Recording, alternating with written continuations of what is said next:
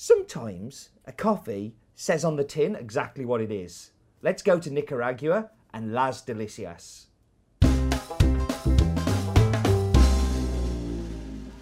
I'm going to get a little bit political today, and what that might mean is I never am allowed back into Nicaragua again. So if Ortega is watching this, I'm sorry, Daniel.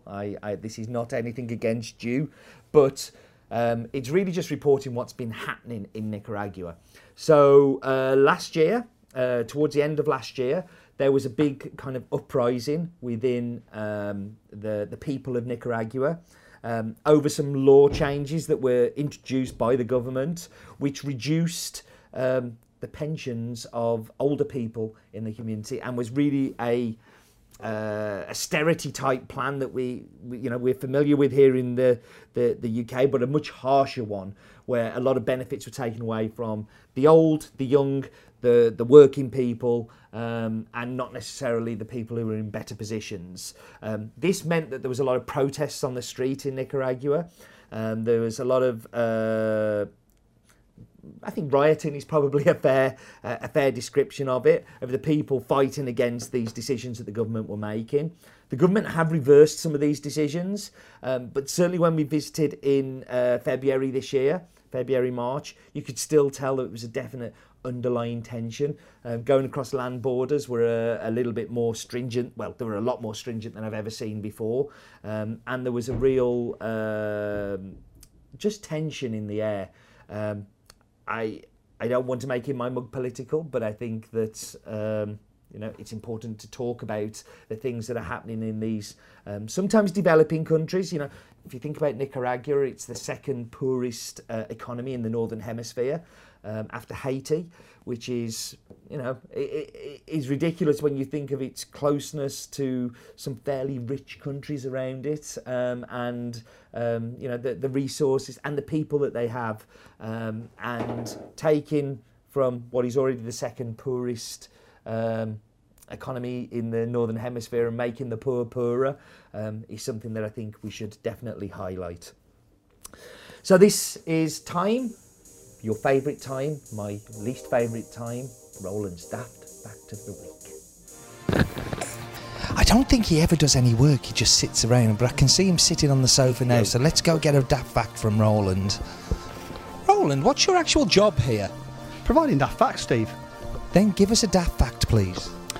Did you know that the Miresh family have got two siblings who've both been head judges at the Cup of Excellence, both Eliane and her brother Erwin? They are pretty much unique in that. They're also pretty awesome cuppers. True. True fact.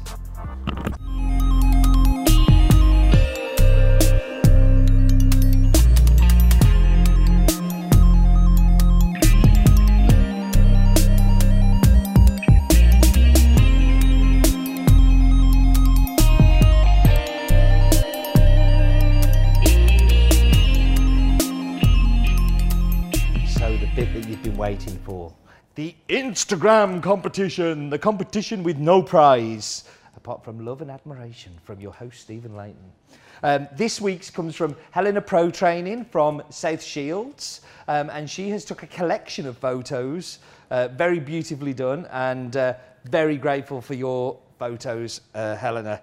So have you ever had an idea and then found out that idea's already been made? So this was an idea I had around about 7-8 years ago, of removing the handle and putting like little heat spots either side so you could drink like that, because, well, I'm trying to reinvent the wheel.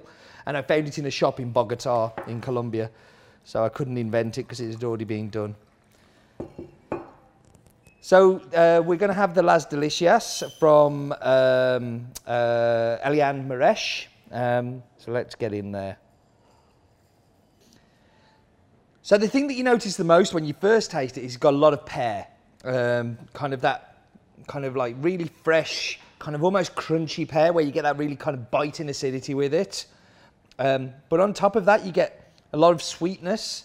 There's a lot of sweetness, and it is kind of like dark chocolate and really creamy on the finish. Got a real kind of single cream mouthfeel to it as well as flavour. A delicious coffee.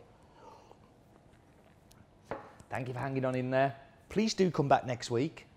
But do remember, life is too short for bad coffee.